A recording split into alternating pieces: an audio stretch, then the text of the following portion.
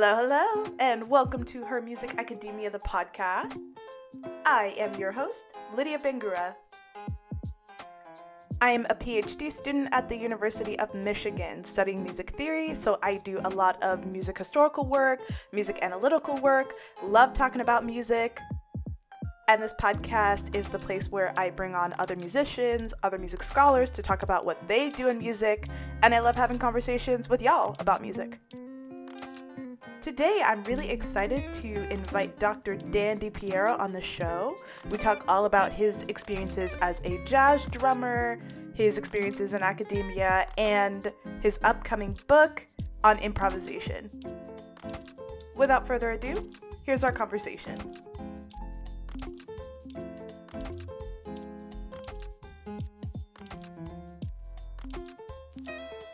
All right, hello everyone, and welcome to the podcast. Today, I'm really excited to have a drummer, a musicologist who's starting at Ithaca this coming fall. It is Dan DiPiero. How are you? I'm really good. Thanks for having me on the show. Thank you. I'm so excited that you said yes to be on. I'm really interested in everything that's going on with your upcoming book, and I just have so many questions for you about things that I know nothing about. So this is going to be such a great learning experience for me. And I should also mention that I got to meet you at the Theorizing African American Music Conference, which was so fun. I'm so glad that I got to go. Great performances, great talks. How was your time at the conference? That was fantastic. Yeah, and including your performance. No, thank you. Yeah, it was really energizing. I learned a lot. I sort of submitted something that I had, only half thought about at the time that I threw in an abstract, and I ended up being super grateful for the opportunity to fully think through those ideas and get feedback from so many incredible people were there. So yeah, I had a great time. Yeah, it was awesome. All the keynotes knocked it out of the park. There are so many people there who I was like, oh my gosh, I've read your books and I've been familiar with your work, and you're here and you're talking to me. The most intimidating room I've ever talked in front of by far. Actually, it was so cool. I had a great time and met so many great people that I wouldn't have otherwise. So I'm glad now to be familiar with your work and several other scholars who, I had no idea about their work, and they gave great talks, great presentations. So lots to think about, really great experience.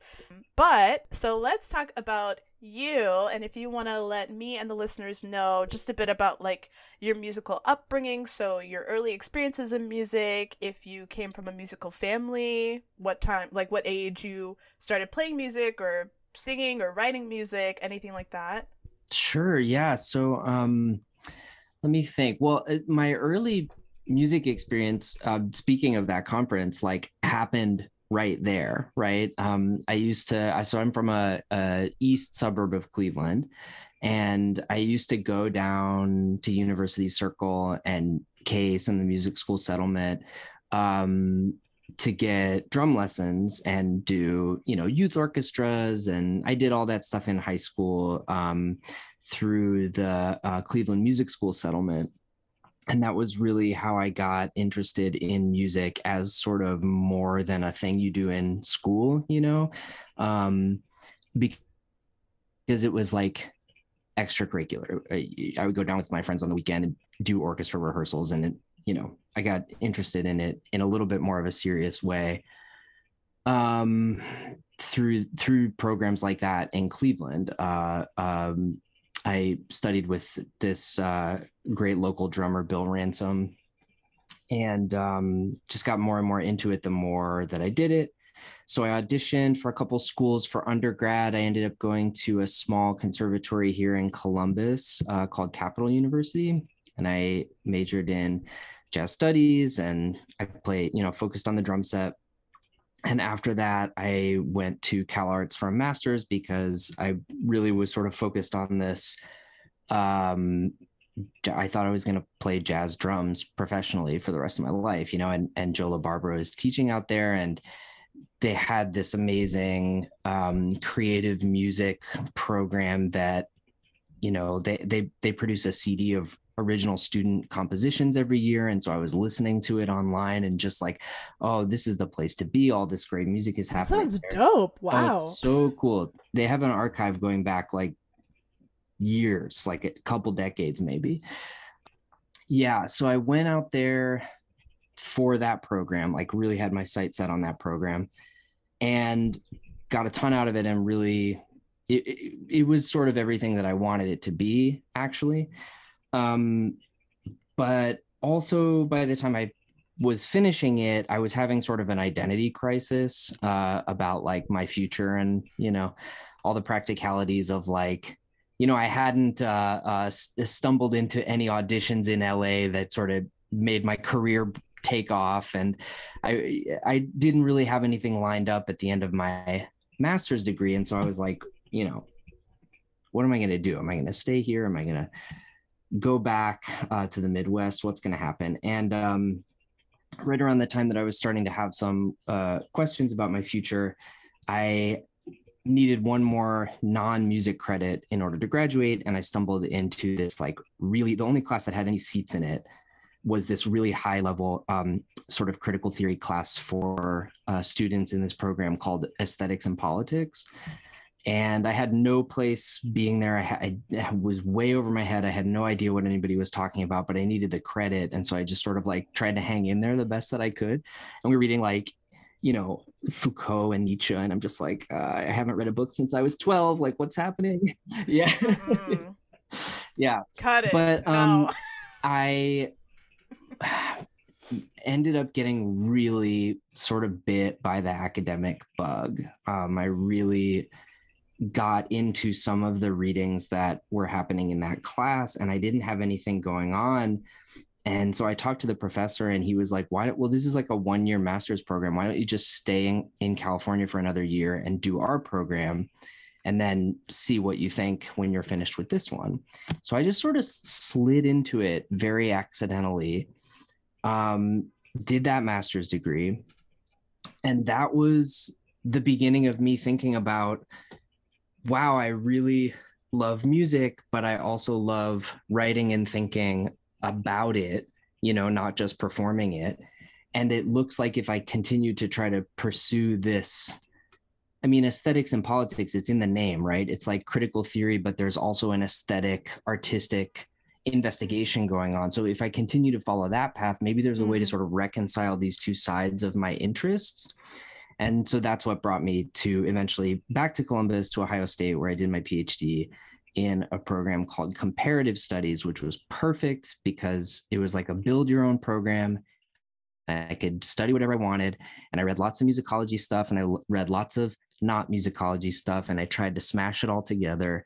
And that is in some form what you see in my book. It's like a straight, that's still the mentality or the mindset that informs how I approach this stuff, is like trying to bring an interdisciplinary perspective to music, trying to see what music can tell us about social life and what social life can tell us about music. Long answer. Okay, no, and this is exactly the answer that we wanted, because this is fascinating. Okay, so let's talk about, because every time I hear about one of these degrees where it's like a choose your own adventure degree, I just find that so intimidating. Like, I just don't even know, especially when students end up choosing those majors as their undergrad. When I was an undergrad, I was like, girl, tell me what to do. Like, I don't know. I'm just here. Like, I don't know what to do. So I would love to hear more about this. What did you say it was? A comparative studies. Comparative studies. Yeah. So it's pretty unique. There's not another program that I know of that has that name. When I was like looking at programs to apply to, I saw a couple comparable degrees, sure. Like an independent PhD or something. Yeah, there was one program that called it Interdisciplinary Humanities.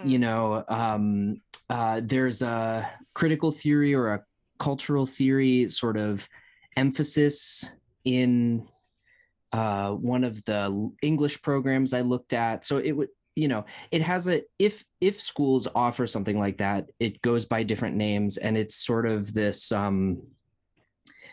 illegible, honestly, course of study for a lot of people.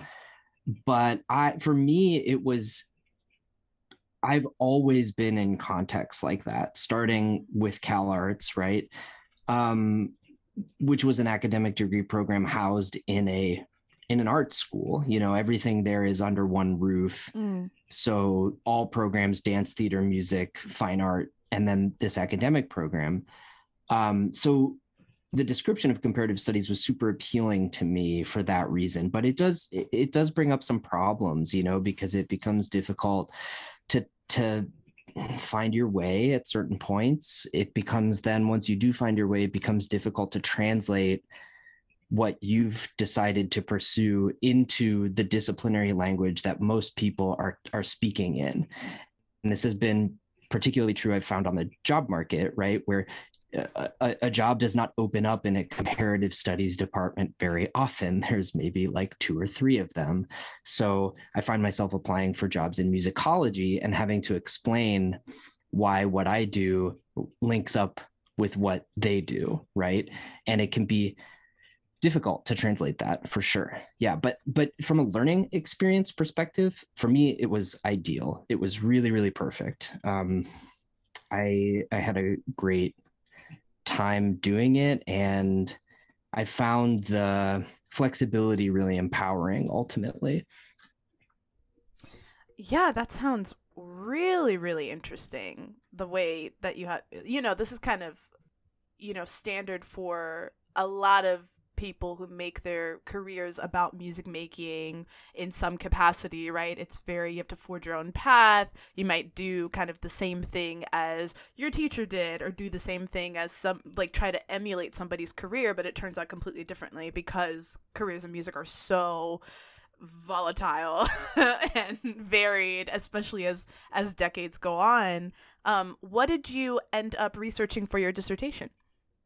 Yeah, so the book that I have coming out in August is my dissertation project, heavily edited, some chapters cut and replaced with new material, but fundamentally it's the same project. So I've been thinking about improvisation from the beginning, really, and trying to figure out like how I wanted to tackle that topic, especially given, like, once I started studying for my comps, I sort of discovered that there's this subfield of critical improvisation studies where there's all sorts of people writing all sorts of things about this topic. And I had to, you know, get literate with that really quickly.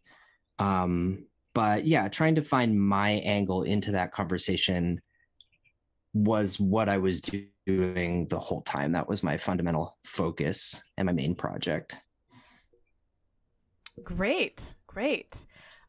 So I also want to take a moment to just ask, since the COVID-19 pandemic has really shifted what we know about careers in music and what music making means, I just want to ask a bit about like your experience during the pandemic. Were you teaching during that time, or like what have you been doing kind of in the past 2+ years?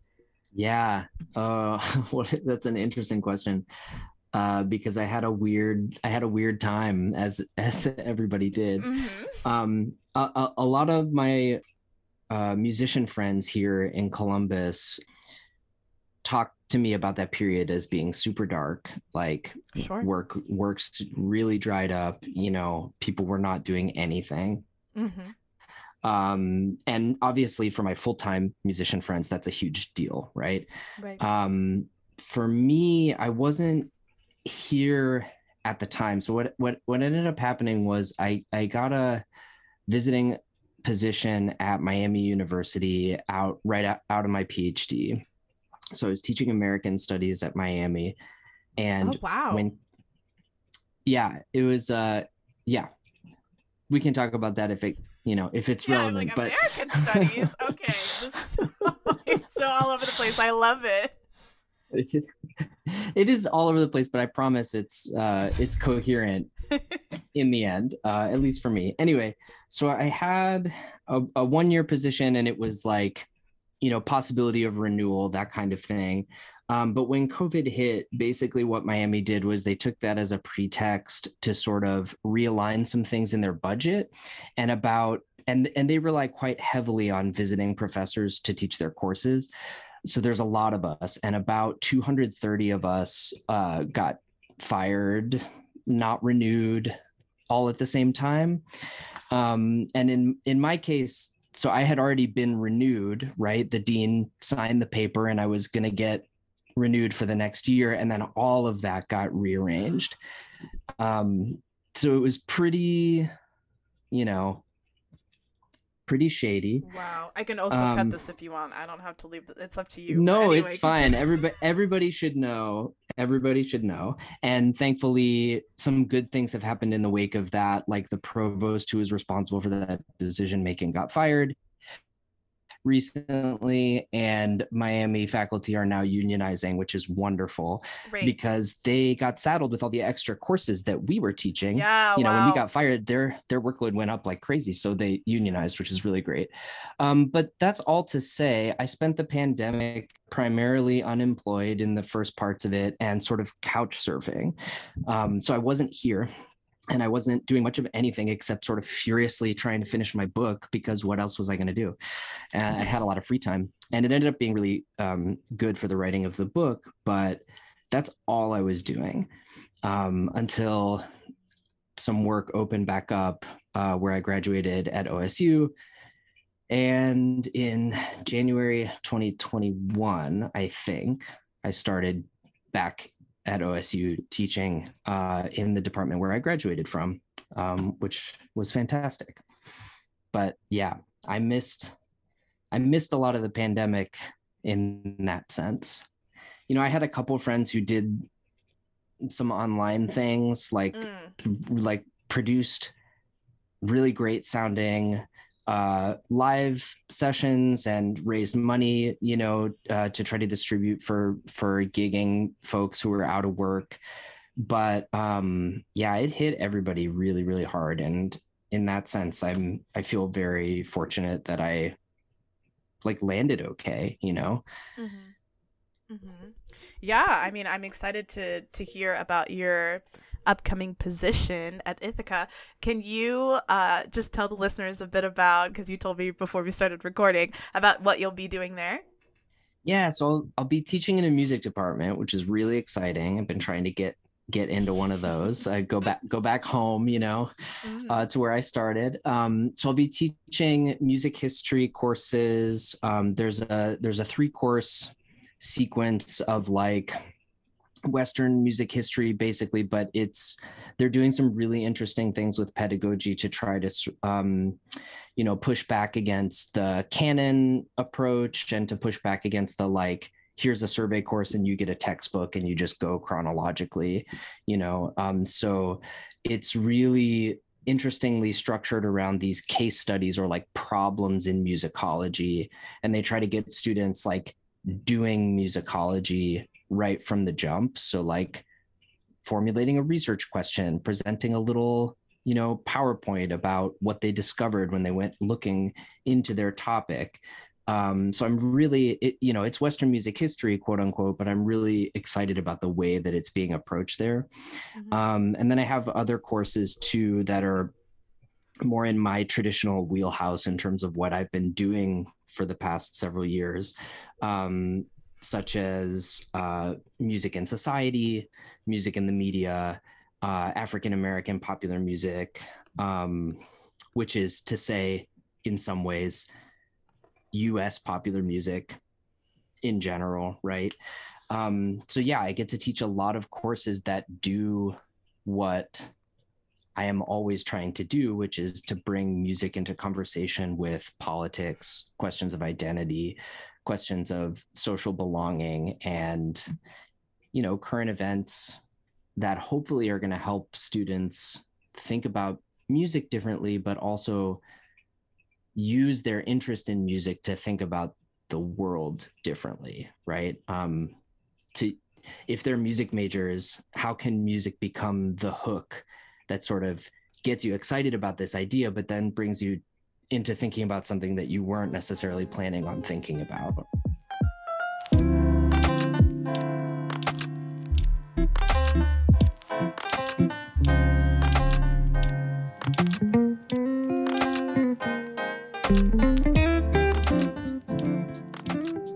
Yes. Okay, so now let's talk about your book, which you said it's coming out next month in August?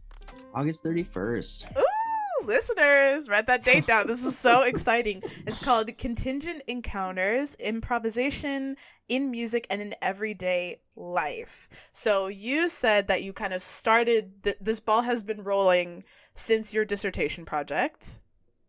Could you, for me and the listeners, because as soon as also listeners, we're gonna kind of be getting into a lecture that Dan gave. When was this? Last year? Or no, this year? In November. Okay. Like in November last fall. year. Okay, great. Yeah. Listeners, I'll put that in the show notes for you so you can check out his talk. It's really brilliant. I really appreciated that you kind of start off in the talk discussing, the literature at large of improvisation studies. So could you just give a short overview of the existing literature already and like kind of give us a broad definition of what improvisation studies is? Yeah. Like that's a simple question. It's not, but yeah, well, there are ways to, the field is relatively young, so at least that makes it a little bit easier to talk about, because there haven't been so many sort of like waves or turns in the scholarship. Basically, the field got started arguably through the efforts of this research project coming out of Canada called Improvisation, Community, and Social Practice, I think, which is now the International Institute for Critical Studies in Improvisation. And this is a sort of group of universities in Canada that are collaborating on this institute. It's got funding from a bunch of sources, including, grants from the government. They just recently started a PhD in critical improvisation studies at the University of Guelph, which is where I think the home base of this institute is. So they're like nonprofit grant funded research into improvisation. And that sort of is what got the ball rolling. And there was a jazz festival too. The Guelph Jazz Festival is still going strong. And through all of that kind of activity, this subfield of humanities / musicological research sort of sprang up in the past 15 years. And the conceit that sort of informs it, I think, is that improvisation is this inherently multidisciplinary phenomenon that can tie together conversations that are happening across different disciplines, and that can raise a lot of new perspectives and questions in those disciplines. So a chief example that often gets talked about is this idea that, Western epistemology is basically structured on this idea of knowledge as an object, right? And improvisation challenges us to think about knowledge as a process because it's always emerging. It never sort of coheres into its final project. Even when you have a recording of something, it's way different from the next time you have a recording of that same thing. And the argument was we can sort of think in new ways about not just music, but all sorts of artistic and humanistic disciplines. Since then, it's grown, and there's a lot of different perspectives in the field, and people are starting to increasingly argue, from my perspective, about the social utility of improvisation. And they're also starting to become more self-reflexive about the field and to point out tendencies that might be a little bit problematic in the scholarship. For instance, it's most often been the case that people in critical improvisation studies locate their theories in sort of white Western avant-garde spaces, right? They're studying free improvisation primarily coming out of the white Western context. Mm-hmm. And so there was this big push to to expand what we're doing, to expand beyond the US and the American context, and to look more capaciously at where improvisation is happening in other parts of the world. And so now it's become, you know, a subfield where there are lots of genuine disagreements and different positions in things. And like I said before, when I found out about all of that, then the challenge for me was to sort of figure out, where does what I'm trying to say about improvisation fit in this conversation, and who am I more in agreement with, and who do I want to try to distance myself from in terms of the scholarly perspective, if that makes sense. Yeah, interesting. There were so many things that really stuck out to me as I was watching your lecture, especially how you kind of pointed out, I feel like the language of improvisation and of this field, to me, as someone who's kind of viewing it as an outsider, it can often seem really murky and obscure. Kind of how, you know, I had an episode that I had just recorded with Dr. Kara Stroud and Dr. Megan Lavengood about timbre in pop music. And so timbre is another field where it's like, what even is timbre, right? Nobody knows. It's really hard to nail down a definition. Like Kara kind of mentioned, when she's talking to someone who isn't a musician about timbre, she'll often say like, oh, it's like the color of the sound, right? Which, okay, well, what is that, right? It's so like obscure and strange and mythical the way that we talk about it, which is kind of how I feel like improvisation and that whole field feels to me as an outsider. So I appreciate kind of you laying the framework for us. Especially you also kind of pointed out that we're in a really interesting kind of cultural moment of improv being some sort of strange like societal value in this weird neoliberal sense. Can you talk about that a bit? Yeah. So there's actually two things that I want to pick up on about what you just said. The first thing is, like timbre, I think you're exactly right to make that connection, because timbre is so fascinating. I can't wait to hear the conversation that you had with them. That's going to be super great. And I'm thinking about it for my own weird reasons right now about like 90s rock, which we can talk about later maybe. But you're totally right to make that connection, because one of the main things that characterized improvisation scholarship pretty universally, I feel comfortable saying, is that nobody felt comfortable defining what improvisation was. Across the board, nobody. And the line there about that reluctance was that if we define improvisation, we're doing a sort of inherently counter improvisatory thing to the concept itself. Like we're bounding it within a very restricted space of a definition. And improvisation is a concept that itself is always challenging the imposition of such boxes and definitions, right? So we can't do that to this word, which is an argument that I have a certain amount of sympathy for, but it does create problems in my opinion. So one of the things that I actually set out to do in the book is to, not definitively or for all time or with any sort of objectivity, but as a polemic, like actually try to define what this word means. Because I think when you deploy a concept, right, when you say, let's transform how we think about X discipline using improvisation, right? You're presupposing what improvisation is in order to mobilize it. But if you don't think that you're presupposing what improvisation is, then you're opening yourself up to a lot of dangerous assumptions coming in through the back door. In other words, I think you have to define it in order to just be self-reflexive and attentive to how you intend to use the concept and what it is for you in this project, in the context that you're using it, et cetera, et cetera.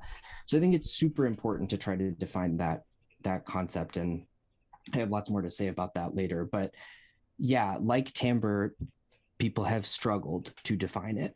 Mm-hmm. The other thing that you mentioned is the neoliberal.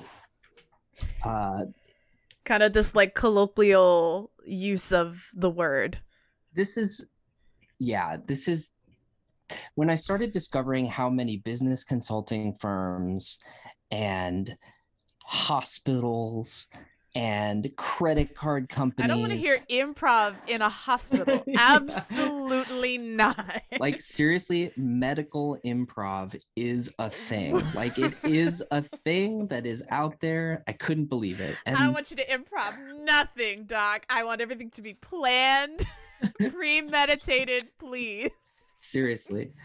So the more that when I started discovering how frequently improvisation was being invoked as a novel problem-solving solution in these kinds of business spaces, to say nothing of Uber and Lyft, right? Using improvisation as this justification for worker exploitation. They say flexibility, of course you're not an employee. If you were an employee with a paycheck and benefits, then you wouldn't have the flexibility and the capacity to improvise your schedule as you see fit, right? And that's their line of defense against people who are saying like, hey, you're not providing basic living services for your employees. Like if there's a problem on the job, they can't, they have no recourse. They have nobody to call. And they trot out this defense about like, well, this is designed to be this sort of improvisational kind of job. So it's not like a normal job that you're wedded to. So the more that I started seeing stuff like that, the more that it seemed to me that this was basically the exact same argument that a lot of scholars had been making in academia, that they were saying, we can use improvisation to transform how we do business, right?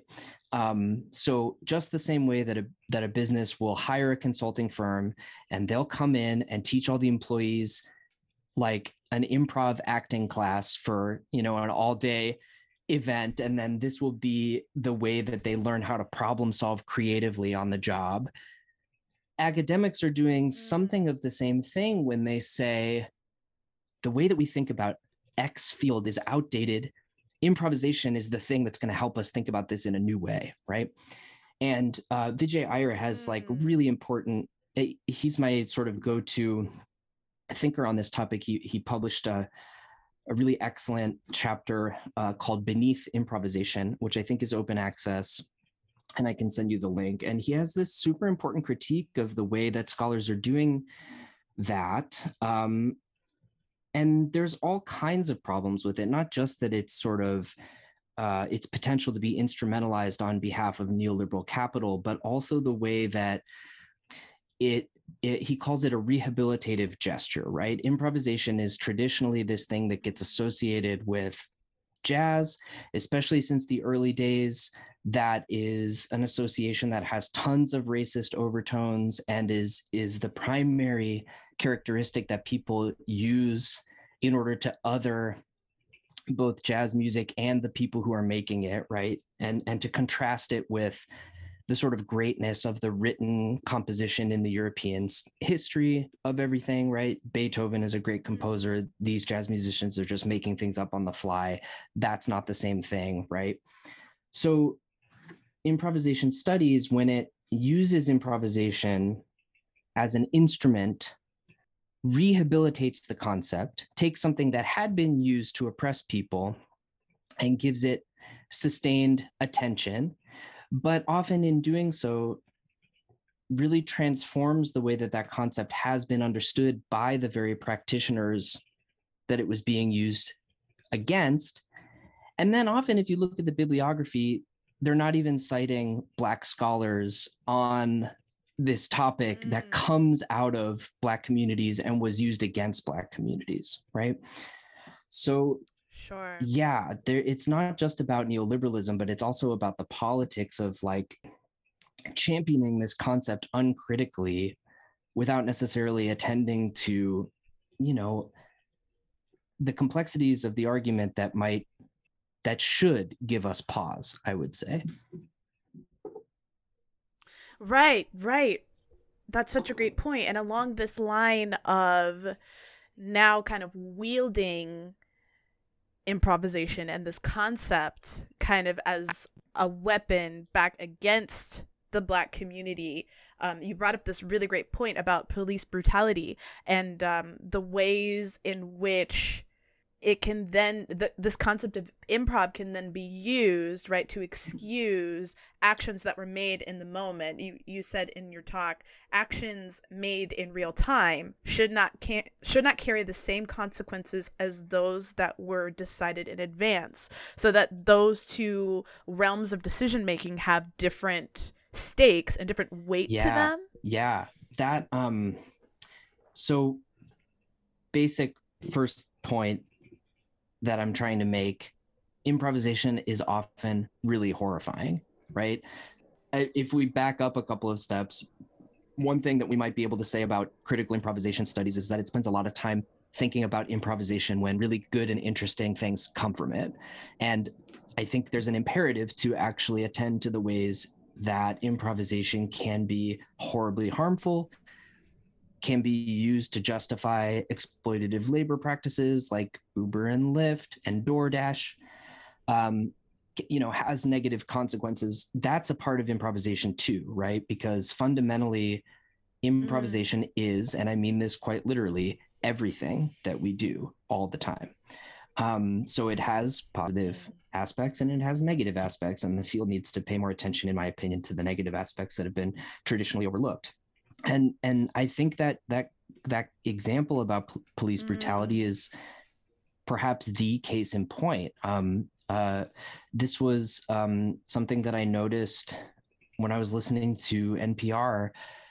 They played a little bit of the transcript from Derek Chauvin's defense when he was on trial, and his lawyer tried to make the case, as you just summarized, that police are basically entitled to do whatever they think is reasonable in the moment. And then this lawyer specifically says, and that even can include improvisation, right? Like if they're in the heat of the moment and if they're in the middle of something and they have to improvise, that is allowable under the purview of their job description or whatever, right? And in this case, it wasn't a successful defense, but the fact that the lawyer was able to sort of reach to improvisation as a defense of what he did, to me, what that says is that, yeah, this concept is capable of being mobilized towards all kinds of horrifying ends, just as much as it is mobilized towards something that makes us feel really creatively gratified when we're working together in artistic community. It's both. Right. I really appreciate that you kind of nailed down as well as we can, because again, improv is such a large, murky concept that, like you've pointed out, is really, really hard to define. But at one point you said improvisation is not a special activity at all, but the thing that happens anytime we're in a contingent situation. So again, tying it to situations that are subject to change, which is literally every situation, as you're saying, that we're doing it all the time, that we're making decisions all the time in contingent situations. And so I think it's also really helpful that you contextualize that and situate it within the understanding that different groups of people have access to different choices, right? And so then the improvisation that everybody has access to and is able to act upon is different, right? So that obviously bringing in factors of race, class, gender, sexuality, disability, /ability, all those things that kind of determine what any one person is able to improvise in any given situation.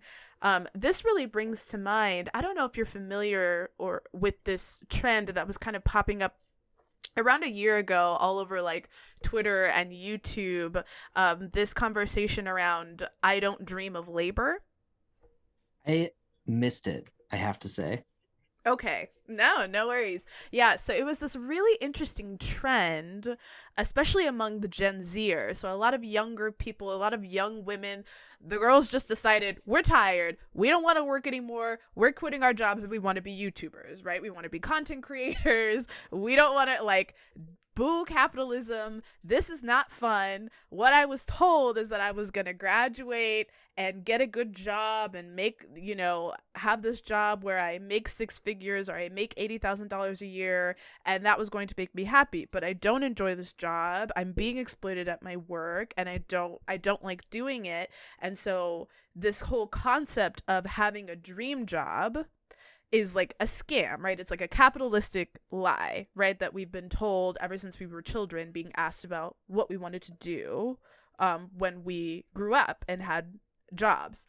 And so I remember seeing this trend, and what I feel like was always missing from that conversation, it's an incredibly privileged conversation, right? To be able to say, I don't dream of having a corporate job, and I don't want my 9 to 5, and I just want to travel the world and eat great food and do whatever I want and have great experiences, and I should not have to work, and I should not have to be exploited under capitalism. Now, I understand why the girls are mad. Yes, ideally, right, you would be in a working environment in which you don't experience exploitation.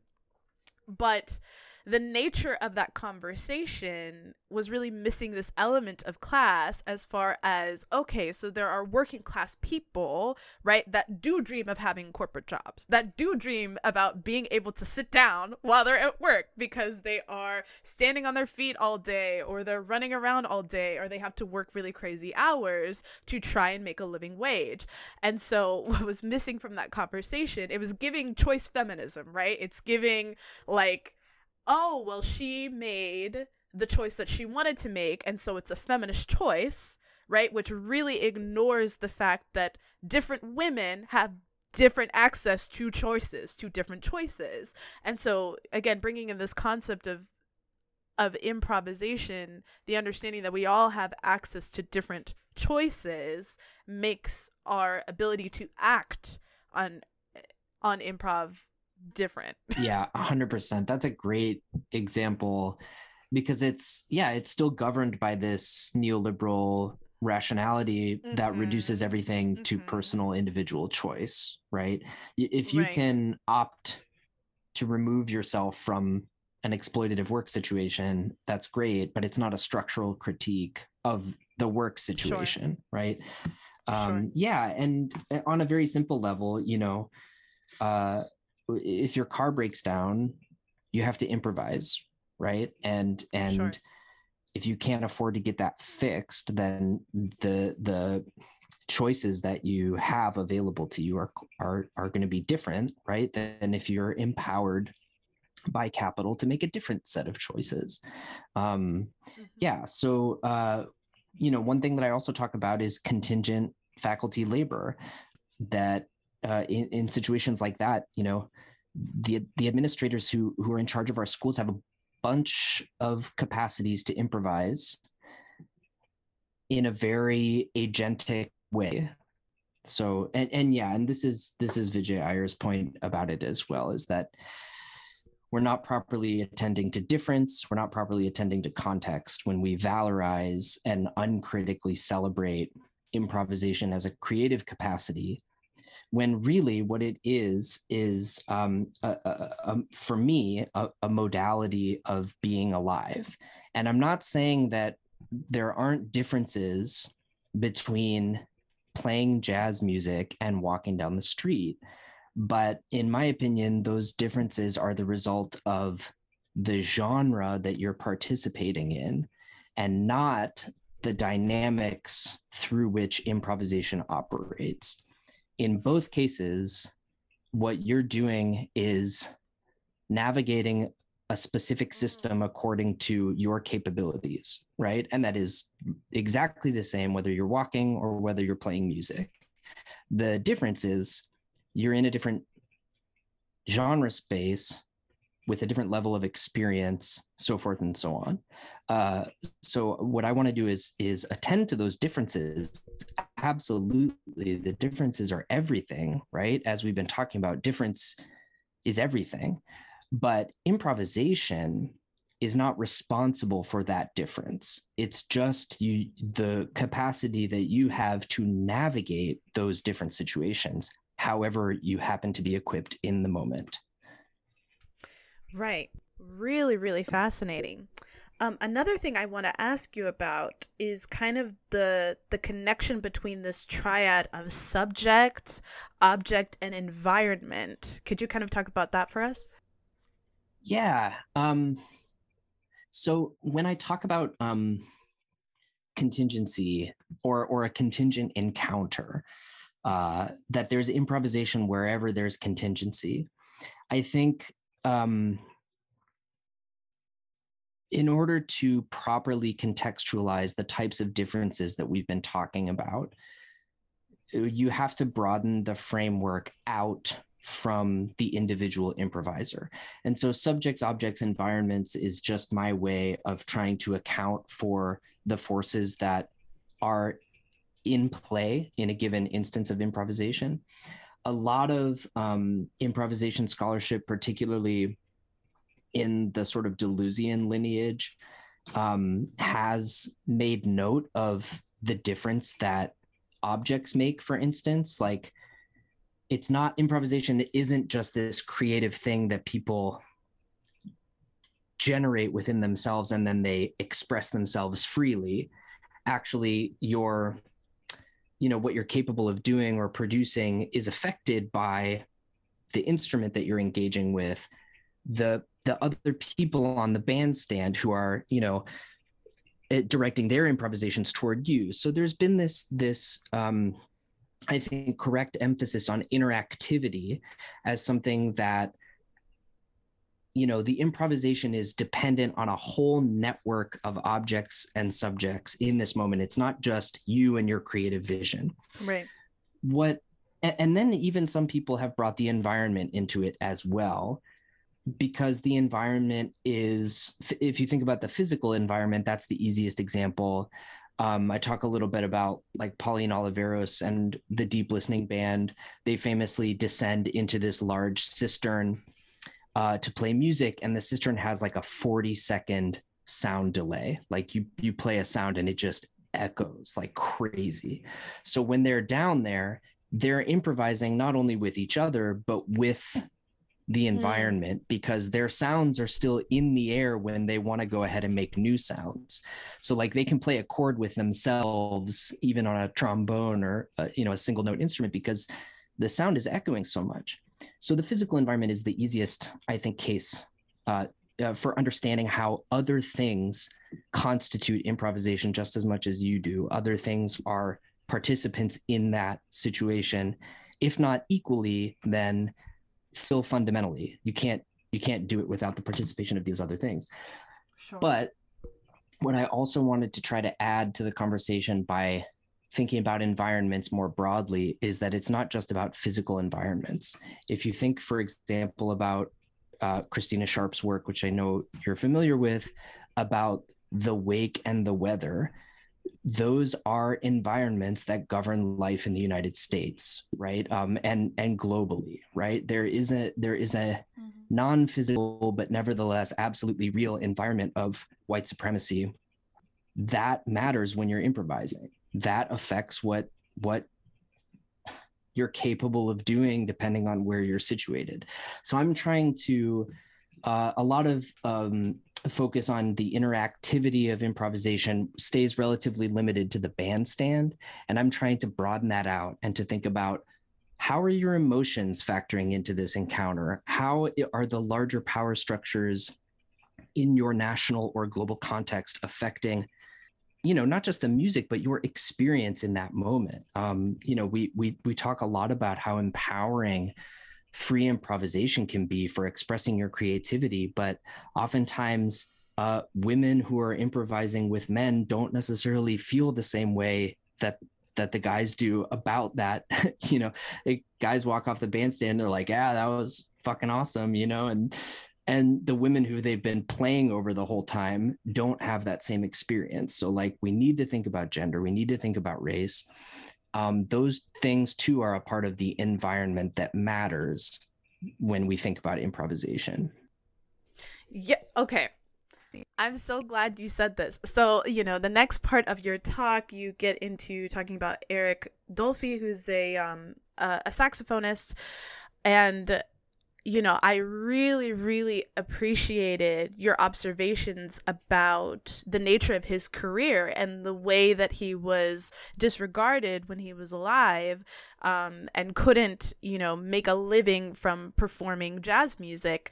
But it's kind of in retrospect that we're able to appreciate his music and his use of improvisation. And you said something that my jaw dropped. I was like, what?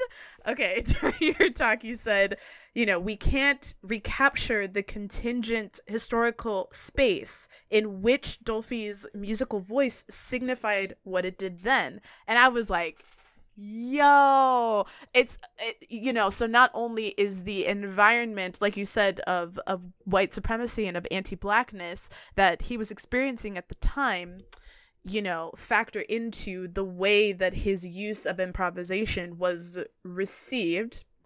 It also informs how we receive it now, because we are living in a different historical context, right? And so it signifies something completely different than what he was experiencing at the time. I was just like, that is so brilliant. Like, yes, this is what we're here for. So I really, really appreciated that part of your talk. Yeah, that's so there's so many things that I could say about this, and I know I've been talking quite a lot, so I'm going to try to keep it short. But keep talking, it's fine. The listeners and I are here. I think it's another sort of rehabilitative gesture for us to now retroactively say that Eric Dolphy is one of the great practitioners of jazz, right? Sure. Whereas during his time, he couldn't make a living playing his music because there was such a violent reaction against not just him, but also, the Black avant-garde in general, people like Ornette Coleman, people like Cecil Taylor, these, what I characterize as eccentric, following Francesca Royster, but other people, folks like George Lewis have talked about this for a long, long time, about how the Black avant-garde is just so easily dismissed as crazy, nonsense, noise, whatever. Now, so this rehabilitative gesture, what do we get as a society out of all of a sudden valuing Eric Dolphy's contribution to jazz history? This is something that Kwame Coleman has written about, who was also at the conference in Cleveland, making me nervous in the room. He talks about Ornette Coleman, right? And the way that we can sort of safely now from a safe distance, we can appreciate these artists, and that appreciation becomes evidence of jazz's multiracial, liberal, democratic symbolism, right? It plays into this narrative that jazz is the ultimate American music because it's the ultimate democratic music, and it makes us feel good to appreciate how Black musicians and white musicians came together and did this thing that could only happen in America, right? It's kind of this Ken Burns line of like romanticizing democracy, romanticizing jazz, and so forth and so on. And yeah, that's what we gain selfishly from resuscitating Eric Dolphy's reputation after the fact, now that it's safe to do so because he's dead. And by the way, it was white supremacy that killed him. Yeah. Before we wrap up, I have kind of one more larger question about your book and what we can expect from it. As you've pointed out, we tend to associate improvisation very heavily with jazz. Do you talk about kind of elements of improvisation in other genres? I'm interested in that because, I've talked on the podcast a bit about how scared of improv I am as a classical musician, as an opera singer who, you know, I find, because I actually used to be a violist. That was my first instrument. I was a violist for like 12 years, and then I switched to voice once I got to college. And, you know, I find that instruments that are a bit less common and are having a lot of new music kind of coming out for them, there might be a bit more of an avant-garde or a more improvisatory element. I experienced that a bit more playing the viola because there's such a lack of repertoire. You know, that there's more of that improvisation element, whereas for voice there's such a wide range. You know, I'm also a soprano, there are so many roles, like there's so much music, art, song, all those things, and you know, especially since we're still kind of living in the era of recordings, there's so many, like, you know, there's so many singers of yore that I'm still kind of feeling like I have to emulate, you know, when I perform, right? So there, not only is there just like there's so much standard repertoire for, you know, instruments like the voice or instruments like the violin and things like that, but I also, you know, I feel so kind of locked into performers of yore and what they have done with their recordings, and kind of having to embody their own performance. I have to sing it like Maria Callas, that sort of thing. And it's weird to be sitting in this, you know, when you're in a show, but people will say, oh, you know, she performed it like it was the first time, you know? And so it's like I have to sit in between this, still making it feel fresh and new, and like I'm making it up on the spot, and like I'm making all these musical choices like in the and that I'm engaged in the moment, and that helps keep the audience engaged in the moment. And yet every move that I make is premeditated, but I have to make it look like it's not. Like, do you know what I mean? So it's this strange world that I'm living in, kind of sitting in limbo and feeling like I don't have access to improvisation at all.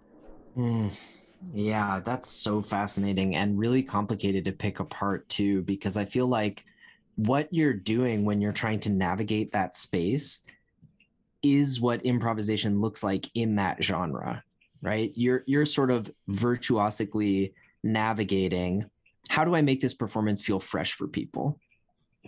And those are the expectations in your genre, just the same way that, you know, a string quartet, in that genre, improvisation looks like interpretation. How do we put our fingerprint on this piece, right? That there's always openings, there's always indeterminacies, there's always places where your personality asserts some agency and so forth. But that is definitely, I think, a separate question from, yeah, like, it does seem like certain genres really don't aren't really sort of self-aware about how improvisation factors in, and they don't talk about it very much, if ever. So that's one problem too, right? Like classical musicians just don't have any exposure to these concepts. I would maintain they're improvising all the time, but it certainly looks way different from how jazz folks are doing it. It certainly looks way different from how dancers and actors are doing it, and the classical musicians are being done a disservice because nobody talks about it in their pedagogy, in my opinion. Yeah. Right, it's happening all the time, but nobody has a language for it, nobody has a way to approach it. I don't know, there's still this tendency to distinguish improvisation from repetition, whereas even or especially in jazz, repetition is absolutely essential for improvisation, right? You have to practice your scales 1,005 times, not in order to play a scale when you're performing, but in order to have a sort of dexterity or capacity to express oneself, you know, in this moment. And you know, and people will say, people in the sort of John Cage lineage will say, well, when you start playing the same licks every night, that's not improvisation anymore. That's just habit. But others have argued, and I would agree, that habit, tendency, repetition, patterns, personal turns of phrase, these are not antithetical to improvisation. They are evidence of one's personality, one's specific contingent again, navigation, including your training. So when you're learning to sing like all these people, to me, that's like powerful vocabulary building for that moment when you decide you do want to improvise. You're going to have so many tools in your toolbox, right? That it might just be a matter of becoming a little bit more comfortable with the concept of what I think you're already in some ways doing. And I'm saying you in the kind of depersonalized way here, but that's a whole thing that is complicated and tricky to talk about. Ultimately, for me, the thing that it sort of gets me up on my soapbox is like, I wish that everybody got a chance to learn about improvisation in different ways according to their discipline, rather than it being still very, very, very siloed especially in higher education and associated only with jazz folks. And in that case, only a very, very, very specific and limited and rigid definition of how improvisation is supposed to go, which is what I was talking about in Cleveland, actually. The other thing before I shut up is that you asked about the structure of the book. And thank you for that question. I did want to mention a couple things. First of all, if anybody's interested in the book, it will be open access at some point, which is super exciting. So you'll be able to just like pull it up wherever you are for free. I'm so excited about that. And that's because Michigan came through on that, which is really fantastic. So the structure of the book, yes, short answer to your question, yes, I talk about improvisation in non-musical spaces. The first half of the book is 3 musical case studies, and the second half of the book is 3 everyday life case studies. Within those 3, there are a bunch of different examples that sort of come in and out. I talk about walking at length. I talk about baking, listening, perceiving. Those are the everyday activities that I am investigating primarily in the second half of the book because they have been so thoroughly associated with anti-improvisatory language. I was going to say baking. Yeah. What? Right? Walking, baking, following a recipe, right? Being very, adhering very closely to the score, if you will. These are the mundane and quotidian and banal activities that are so often held up as examples of what improvisation is not. And I'm saying, and I'm trying to poke holes in that and show all the little openings that are in those activities that, we might acknowledge in passing, but what happens if we actually take seriously the idea that walking is as improvisatory as playing jazz music is, like the exact same thing? Like, let's just entertain that for a minute and see how it shifts our thinking.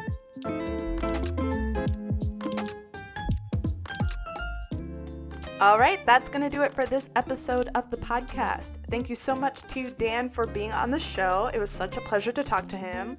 I'm really excited to check out his book, and I hope you do too. If you have any questions, comments, suggestions for what I should be listening to or reading, you can send me an email at hermusicacademia@gmail.com, or you can go to my website, hermusicacademia.com, and fill out the contact form there. I'd love to hear from you. That's all from me. Until next time, thanks for listening.